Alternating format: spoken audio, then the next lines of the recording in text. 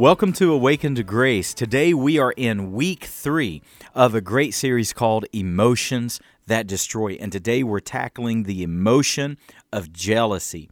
You know, after preaching this sermon, I had some people come to me and say, I didn't think I was a jealous person before you preached this sermon. And after hearing it, I've detected some jealousy in my life. You know, the Word of God has a way of doing that. It shines a light on things that have a tendency to hide in our heart.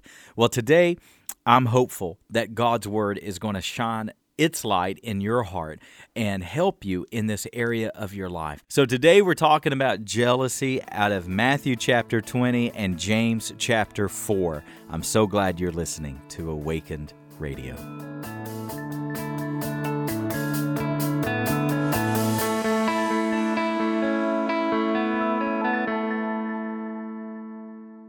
James chapter 4, verse number 1. This is fascinating scripture to me. Listen to what James says. What causes quarrels and fights among you? Now think about that. What causes quarrels among you and what causes fights among you? Isn't that a great question? Have you ever been a part of a church that all they did was fought and argued? Oh, goodness. Have you ever been a part of a body, a part of a church that, people can't get along and leadership can't get along and all they do is fight and quarrel? Let me tell you, people are not born again in churches like that. Who wants to join a family where all the kids do is fight? And it breaks the heart of God when a church is in great disunity. It breaks the heart of God when God's people are not united. And if there's anything that we need in the church, and I don't mean just this church, I mean collectively, the church as a whole, we need unity in the body of Christ. Is that right or is that wrong? And James is going to get down to the heart of the matter, and he's going to ask a very hard question that a lot of churches need to ask themselves. What causes quarrels among you? What causes fights among you? And let me just say something. If you're new to this church, let me just tell you right now, we don't put up with fighting in this church. Amen. I'll tell you to leave faster than you can imagine. Do you know why? Because people can tear it down quicker than we can build it up. Do you understand what I'm saying?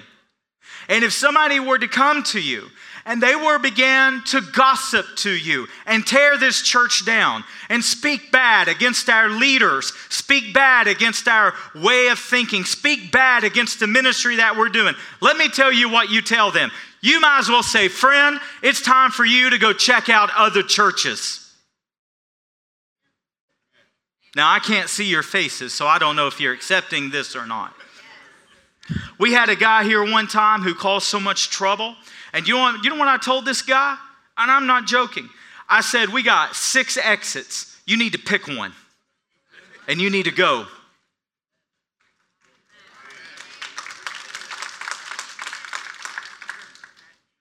We don't put up with it. What causes quarrels among you? What causes fights among you? Now he's going to say something staggering. If you were to ask me, I would say, well, people not getting along. People making bad decisions. People reacting to bad decisions. People reacting to what leaders do or leaders messing up. There's 100 things. But no, James boils it down to this. He asks the question, what causes quarrels among you? What causes fights among you? And then he boils it down to what has the potential to fix every relationship problem in your entire life. Every sibling rivalry, every workplace problem, every church life problem, every marriage problem. Are you ready for this? He says, it is this, that your passions are at war within you. Are you kidding me, James? He doesn't get into well, he said, and she said, and he did this, and she did that, and they didn't like this, or I didn't agree with. No, he boils it down to this one simple thing. You didn't get what you want. Now, is that not fascinating? What causes quarrels among you? What causes fights among you? It is this, that your passions are at war within you. In other words, you and I have internal conflicts that turn into external conflicts. My main premise today, my main goal today is to show you that when you and I detect jealousy and we realize jealousy in our heart, I'm going to take Scripture, I'm going to take the Word of God, and I'm going to show you how it's not the other person that you have the problem with. What jealousy does, the reason it's such a great sin, such a deep sin, is because what jealousy does is it begrudges God Almighty. It takes your internal conflict, turns it into external conflict, and points and attacks and spills over into the people that you love in your life. But ultimately, what it does is it begrudges God Almighty. Is everyone with me right now? Someone asked me before the service started, what's today going to be bad? I said, get ready, it's going to hurt. This is going to be a rough one, all right? But I'm going to show you what to do with jealousy. And I think it's going to have the potential to change you. So he says, it's the passions that are at war within you. It's those internal conflicts. And then he's going to define it very carefully. Look what he says. He says, you want, you desire, but do not have, and so you murder. Does he mean literally? Well, certainly it can turn into murder. I heard Bill Johnson say something I have never heard anyone put quite like this, and I want you to think about it. He said, bitterness and resentment and jealousy. Listen to what he said. He said, those things are murder in diapers. And when it grows up, oof, never heard anyone put it quite like that. He says, you do not have, you desire and you do not have, and so you murder. You covet and cannot obtain.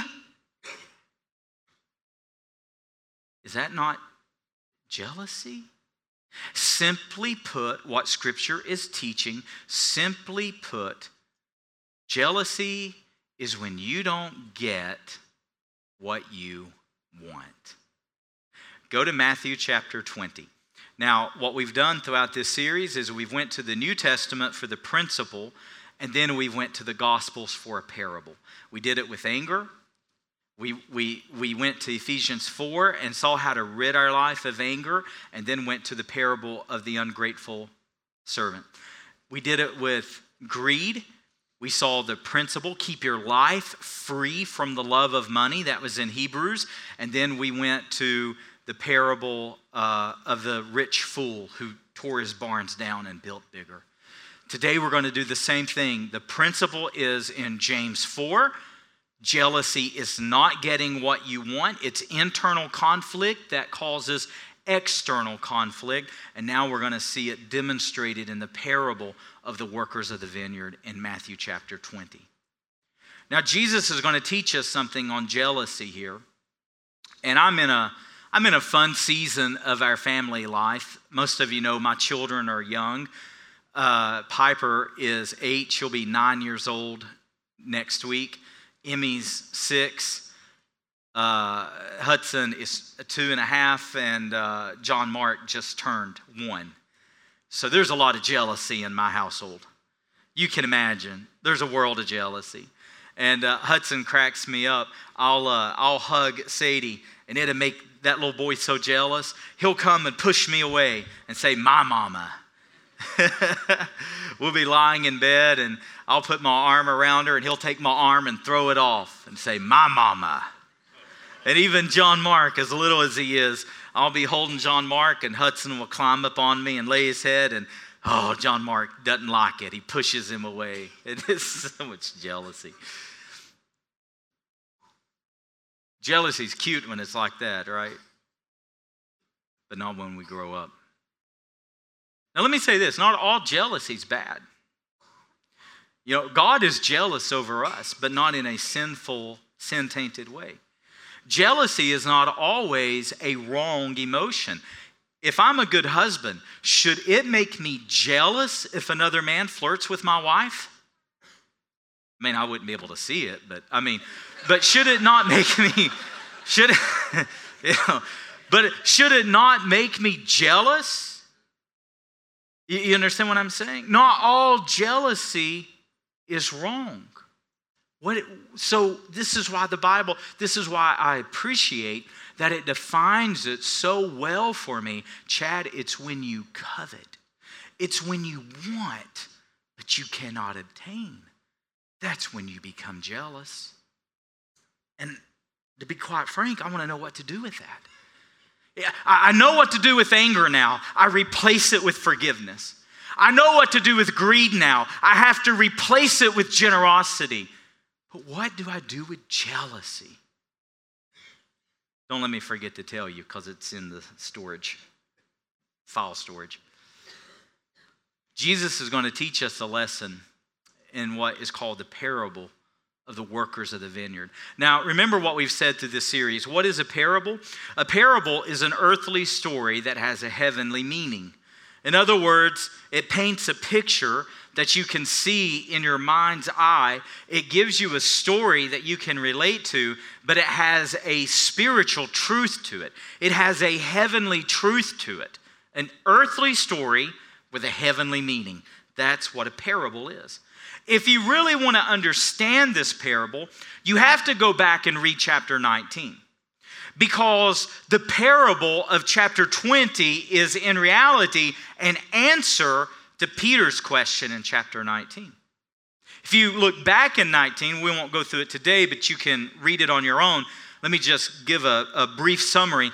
So this rich man comes to Jesus one day and his followers and says, "What must I do to have eternal life?" And Jesus said, "Keep all the commandments."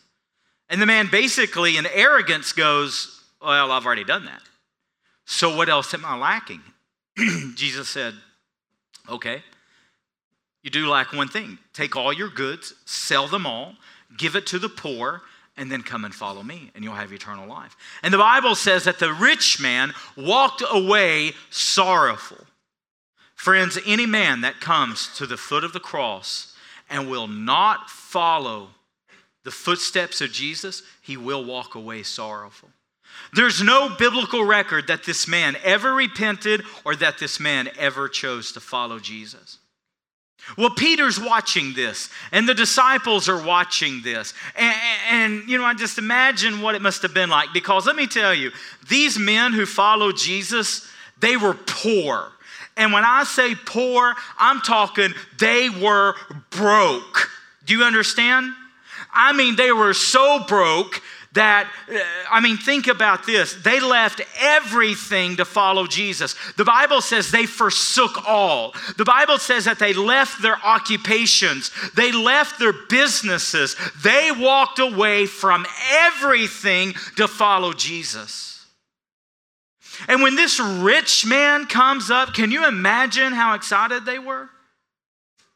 And Jesus looks at the man and instead of welcomes him, basically puts a barrier there and says, "You want to follow me? Sell everything you have. Oh, and don't give it to us. Give it to the poor." I bet Peter thought, "Jesus, we are the poor." You say, "Chad, how do you know that?" Because Jesus said foxes of the hole have holes, birds of the air have nests, but yet the Son of Man has nowhere to lay his head. That means his followers had nowhere to lay their head. And they're poor and they're broke. Remember, Peter couldn't even pay his taxes.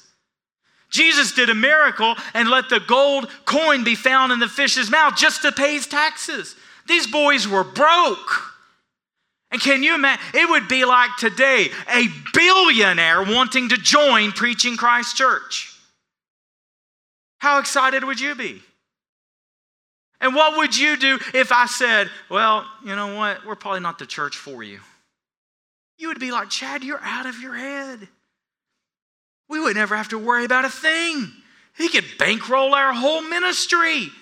Why are you turning him away? I bet the disciples were just stunned. And who is it that spoke up in chapter 19? I bet Andrew was thinking it. I bet James was thinking it. I bet John was thinking it. But who said it? Good old Peter. And do you remember what Peter said? He said, Jesus, we've left everything to follow you. What then shall we have? And then you turn the page in Matthew chapter 20, Jesus gives Peter his answer. Jesus says, you can follow along with me in Matthew 20, beginning in verse 1. Jesus says that a landowner who is going to be representative of God in the story, Jesus is showing God as this landowner. This landowner needed workers for his vineyard. And so he goes out at the beginning of the day and he finds men and he contracts with them. They make an agreement. These men say, I will work the entirety of the day for 1 denarii. So a contract is made, an agreement is made, and the men go to work. And then the Bible says that the landowner goes out about the 3rd hour of the day and needs more workers. But this time they don't make a contract. This time the workers agree that the landowner will give them whatever is right. Whatever is right. And then later throughout the day, about the 6th hour, he goes and finds more workers. And again, the agreement is whatever is right.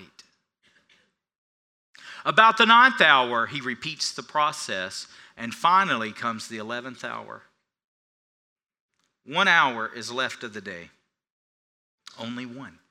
And he goes and he finds these men standing idle. And he says, men, why are you standing idle? And the men say, well, no one has hired us to work today. And so the landowner says, I'll hire you for what is right. And again, no contract is made. No agreement is made.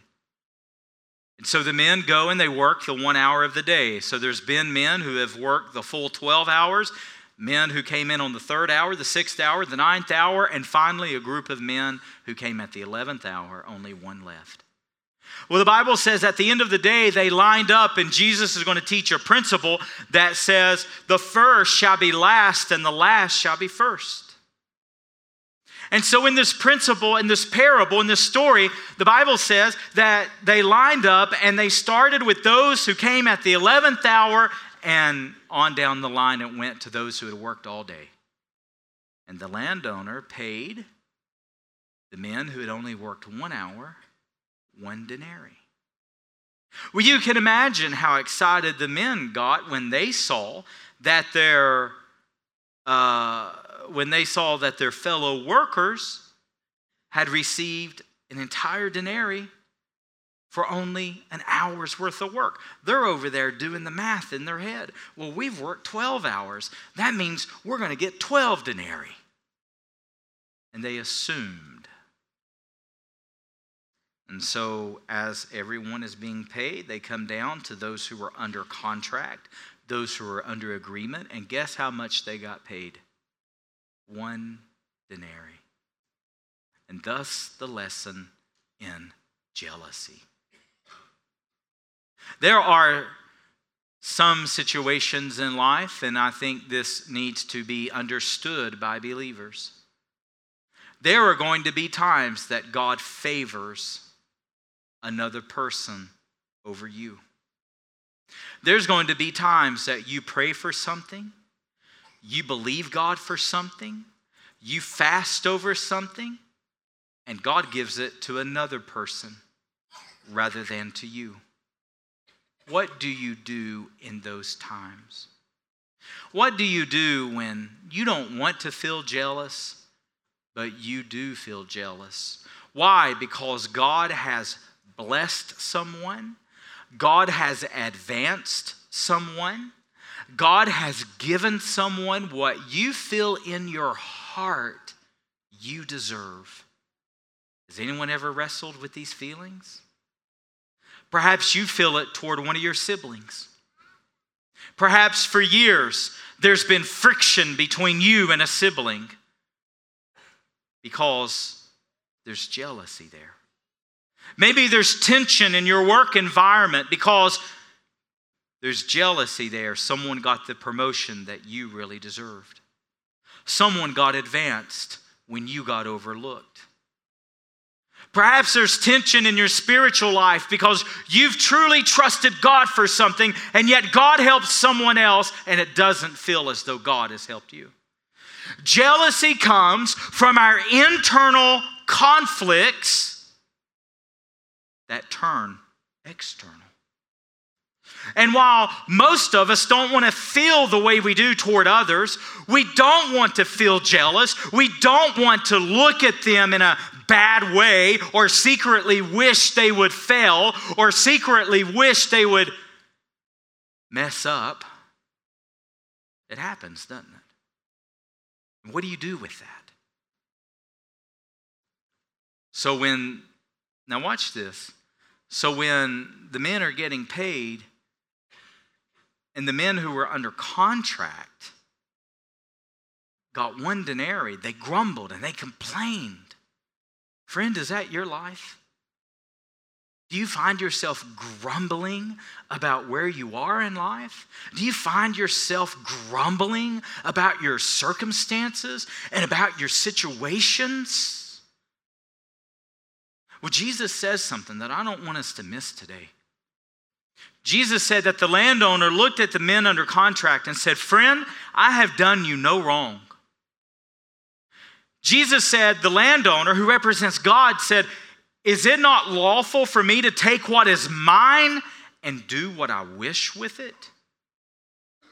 And listen what Jesus said. Just as in anger, Jesus' definition is canceling all debts. Just as in greed, Jesus' definition is not being rich toward God. Do you know what Jesus' definition is of jealousy? Look what he says. Do you begrudge my generosity? Whew. See, that verse has stopped me in my tracks today. I don't want to begrudge God's incredible generosity. I don't want to look at someone's life and say, "God, you've given them what I feel that I deserve. You've blessed them with so much more. You've blessed them with better things. You've given them this or given them that. And God, I wanted those things." Do you know what? Again, jealousy is really not about the other person. It's about me and God. It is about me begrudging God's decisions. Me begrudging God's favor. Me begrudging God's generosity. I don't know if you've ever fallen into this trap, but let me tell you, every one of us listening today, we are susceptible to this trap. And then, to make matters worse, I'm sure this broke the heart of Jesus. I'm sure it did. After he tells the parable, he tells his disciples, "We're going to go to Jerusalem. And the Son of Man is going to be delivered up. And there I'll die." And it went right over their heads. And James and John, see, they were brothers. And James and John, their mother came to Jesus with an absurd request. Are you ready for this? Now, Jesus just taught. This woman didn't pay a bit of attention as anything. He just taught on this great parable. And their mother, the Bible calls James and John the sons of thunder. And scholars think the reason why is because they must have had some boisterous, knock down, drag out attitudes, right? I mean, they apparently could get loud and get loud quick. At least that's what scholars think. And their mother comes to Jesus and says, when you enter your glory, may my sons sit at your side. What a oozing with pride. Ugh. And you know what the Bible says?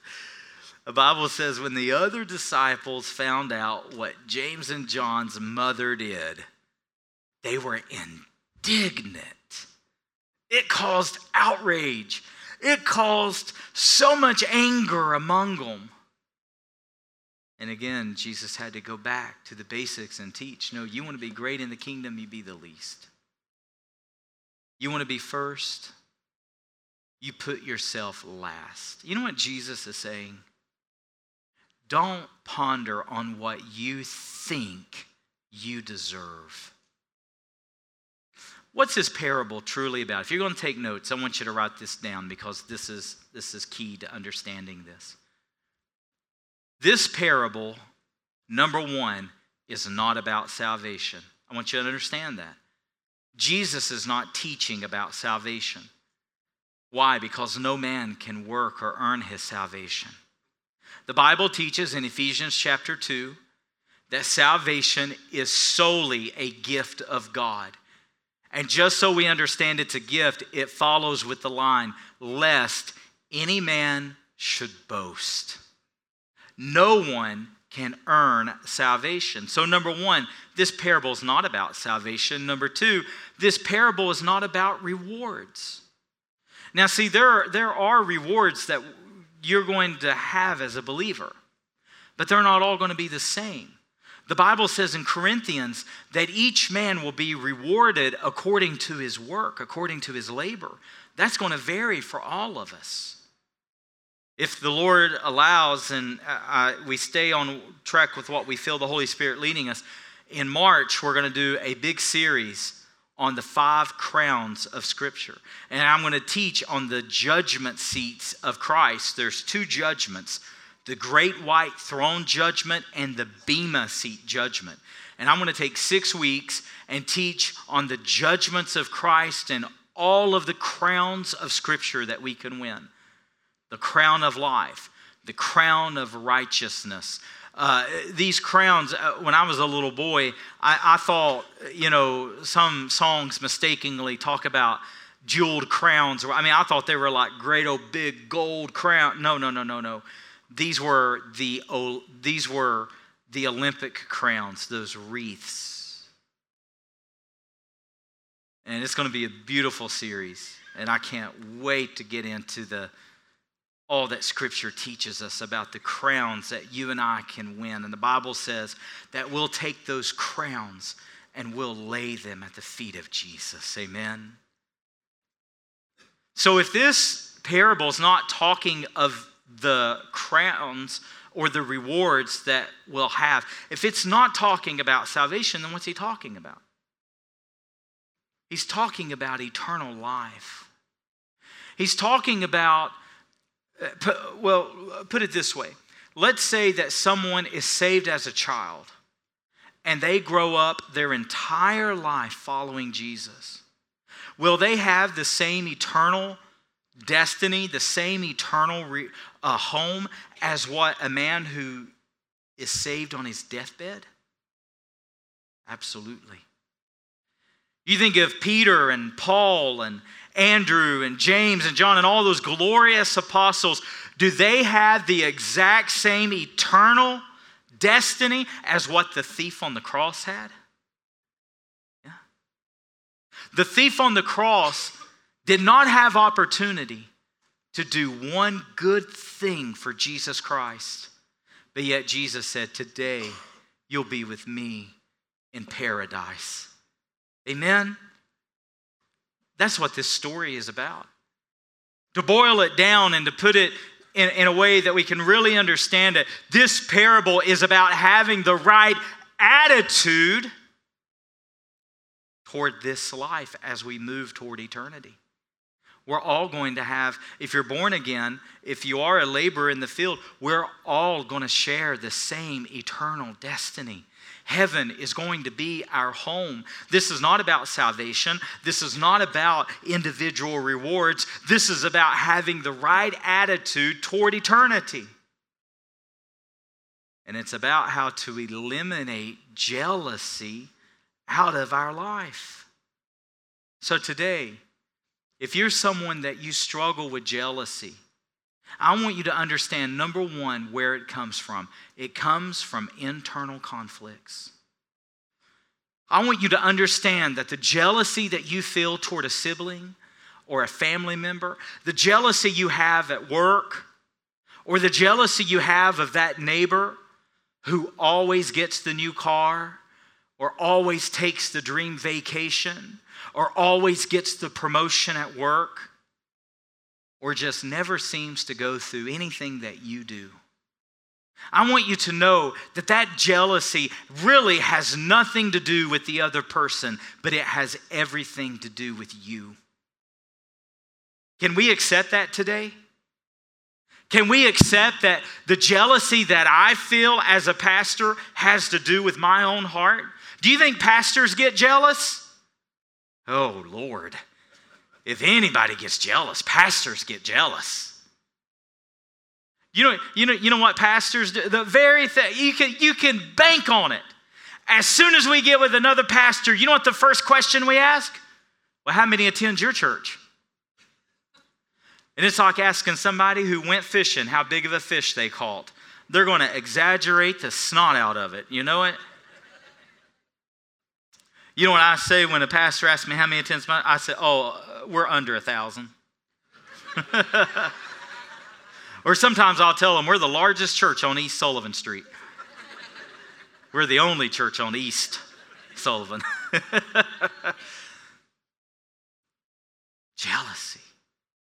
Jealousy. Jealousy. Jealousy when a family goes to another church that, at least to me, makes it feel like they're a better church than jealousy. Let me tell you, jealousy has a way of creeping in right here. But you know what? I have to look at other people, and I have to look at other churches, and I have to say it has nothing to do with them, and it has everything to do right here.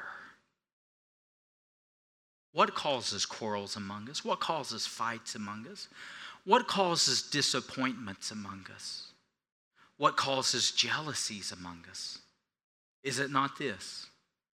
That our passions are at war within us, and ultimately we don't get what we want. What do we tell our children? It's okay if you don't get what you want. Should we not tell ourselves the exact same advice? Amen? And here's what I want you to walk away with today. Here's the takeaway I want you to leave with today. When I allow jealousy in my heart, if I'm jealous over another church or another pastor who maybe is a far better preacher than I am, or at least relates to people way better than I do, if you're jealous over that sibling, or you're jealous over that coworker, or 100 other scenarios, here's what I want you to really get. It has nothing to do with them, but it has everything to do with you and the Lord. Because when we are jealous, we are begrudging God's generosity. See, I don't want to be like the contracted laborers who say, God, give me what we agreed to. No, I don't want to be that way. I don't want to be demanding of God. I want to be like those laborers who said, no one would hire me, but if you'll hire me, you pay me what's right in your eyes. And see, here's the point, church. God's will is always right. And if you can accept that, you can begin to dismiss jealousy. God's will is always generous. And if you can accept that, you can begin to dismiss jealousy. If I understand God's will for me is right, God's will for me is generous, then guess what? I'm not going to find myself negotiating with God. You know what got this first set of men in trouble? Is that they negotiated. And let me tell you, when you find yourself negotiating with God, God, I'll do this if you give me that. God, I'll continue doing this if you give me that. Let me tell you, my friend, you're wrong if you're negotiating with God today. Don't negotiate God's will. Why? Because His will is right and His will is generous. So today, do you have a jealousy problem? I'm not asking toward other people. I'm asking you to dig deeper. Do you have a jealousy issue between you and God? Well, let me close with this. If I replace anger with forgiveness, if I replace greed with generosity, then how am I to replace jealousy? There's only one way, my friend. That's to celebrate God's goodness and God's favor in other people's life.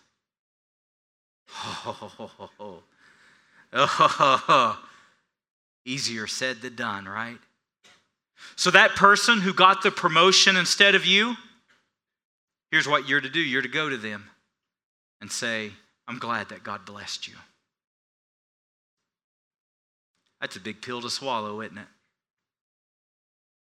If your brother-in-law has a bigger house than you do, or your sister-in-law got that car that you bought, you go to them and you say, I'm really glad that God's blessed you.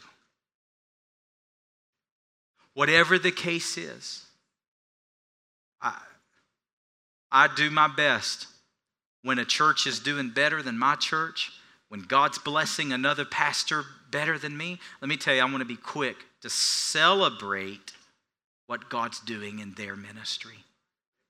There's a small church that I passed when I had vision. I would drive past it every Sunday morning on the way to our church. Very, very, very small church. And almost every Sunday I'd pray for them and I'd say, Lord, bless that church and bless that pastor.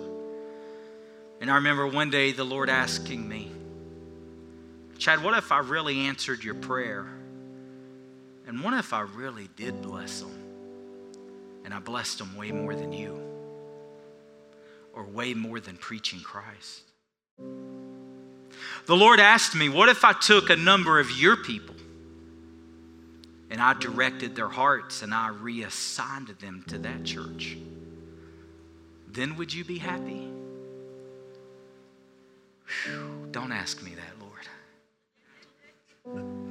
Because you know what the Lord just detected in me? He took His light, and you know what He just found? He just found jealousy hiding in my heart.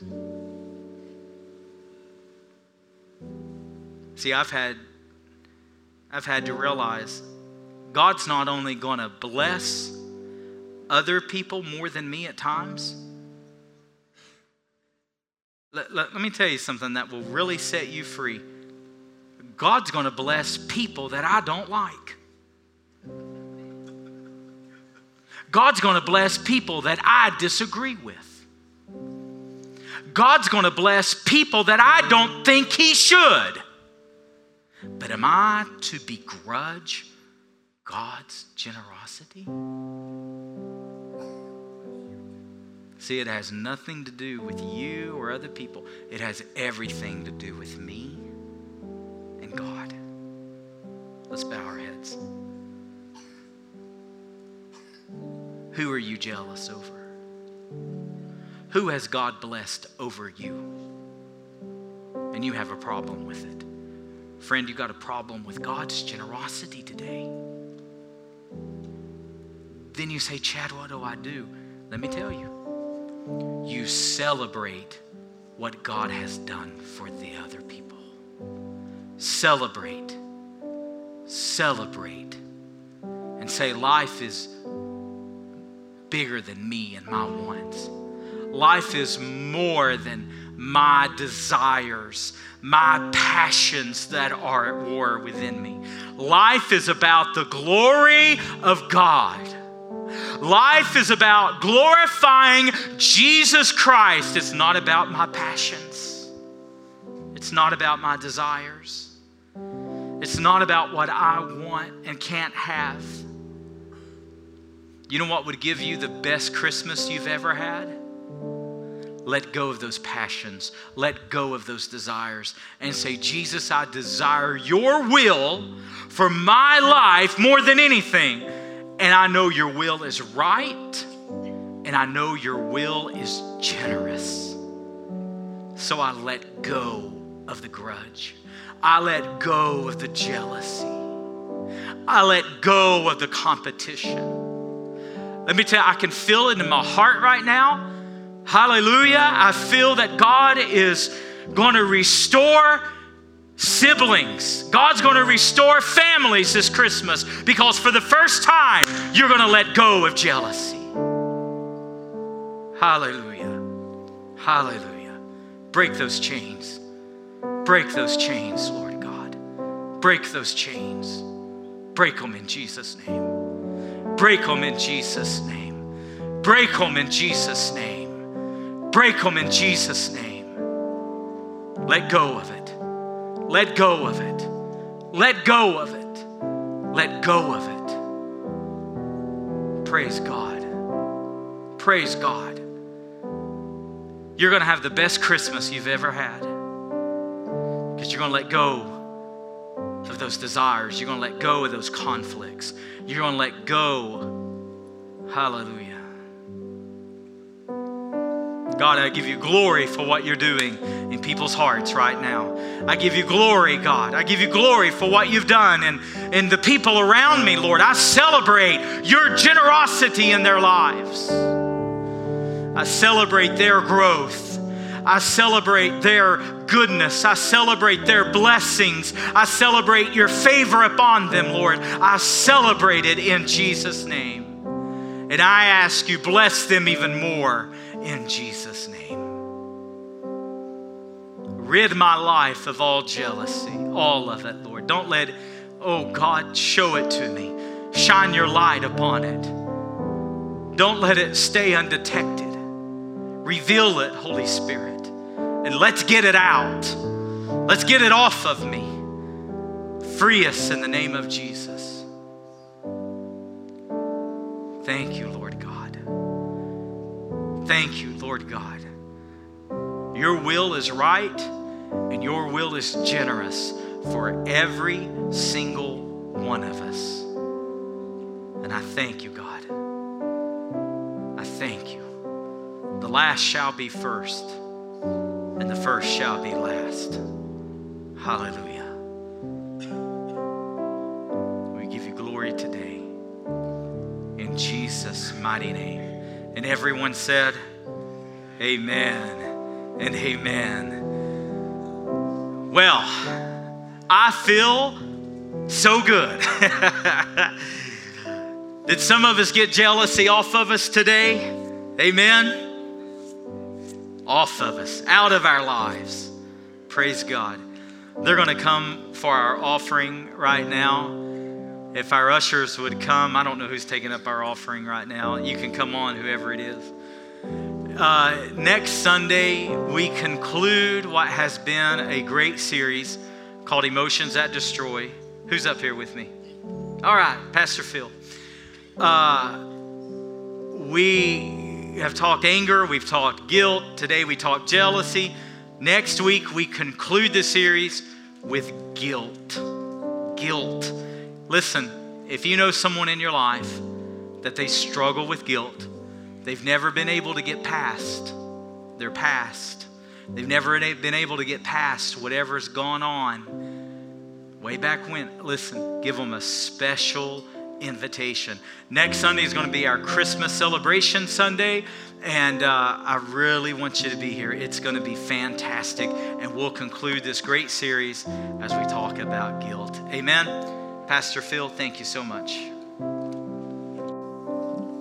Let's have a word of prayer before we take up the offering this morning. Father, we thank you, Lord, for this day and this time. And God, what a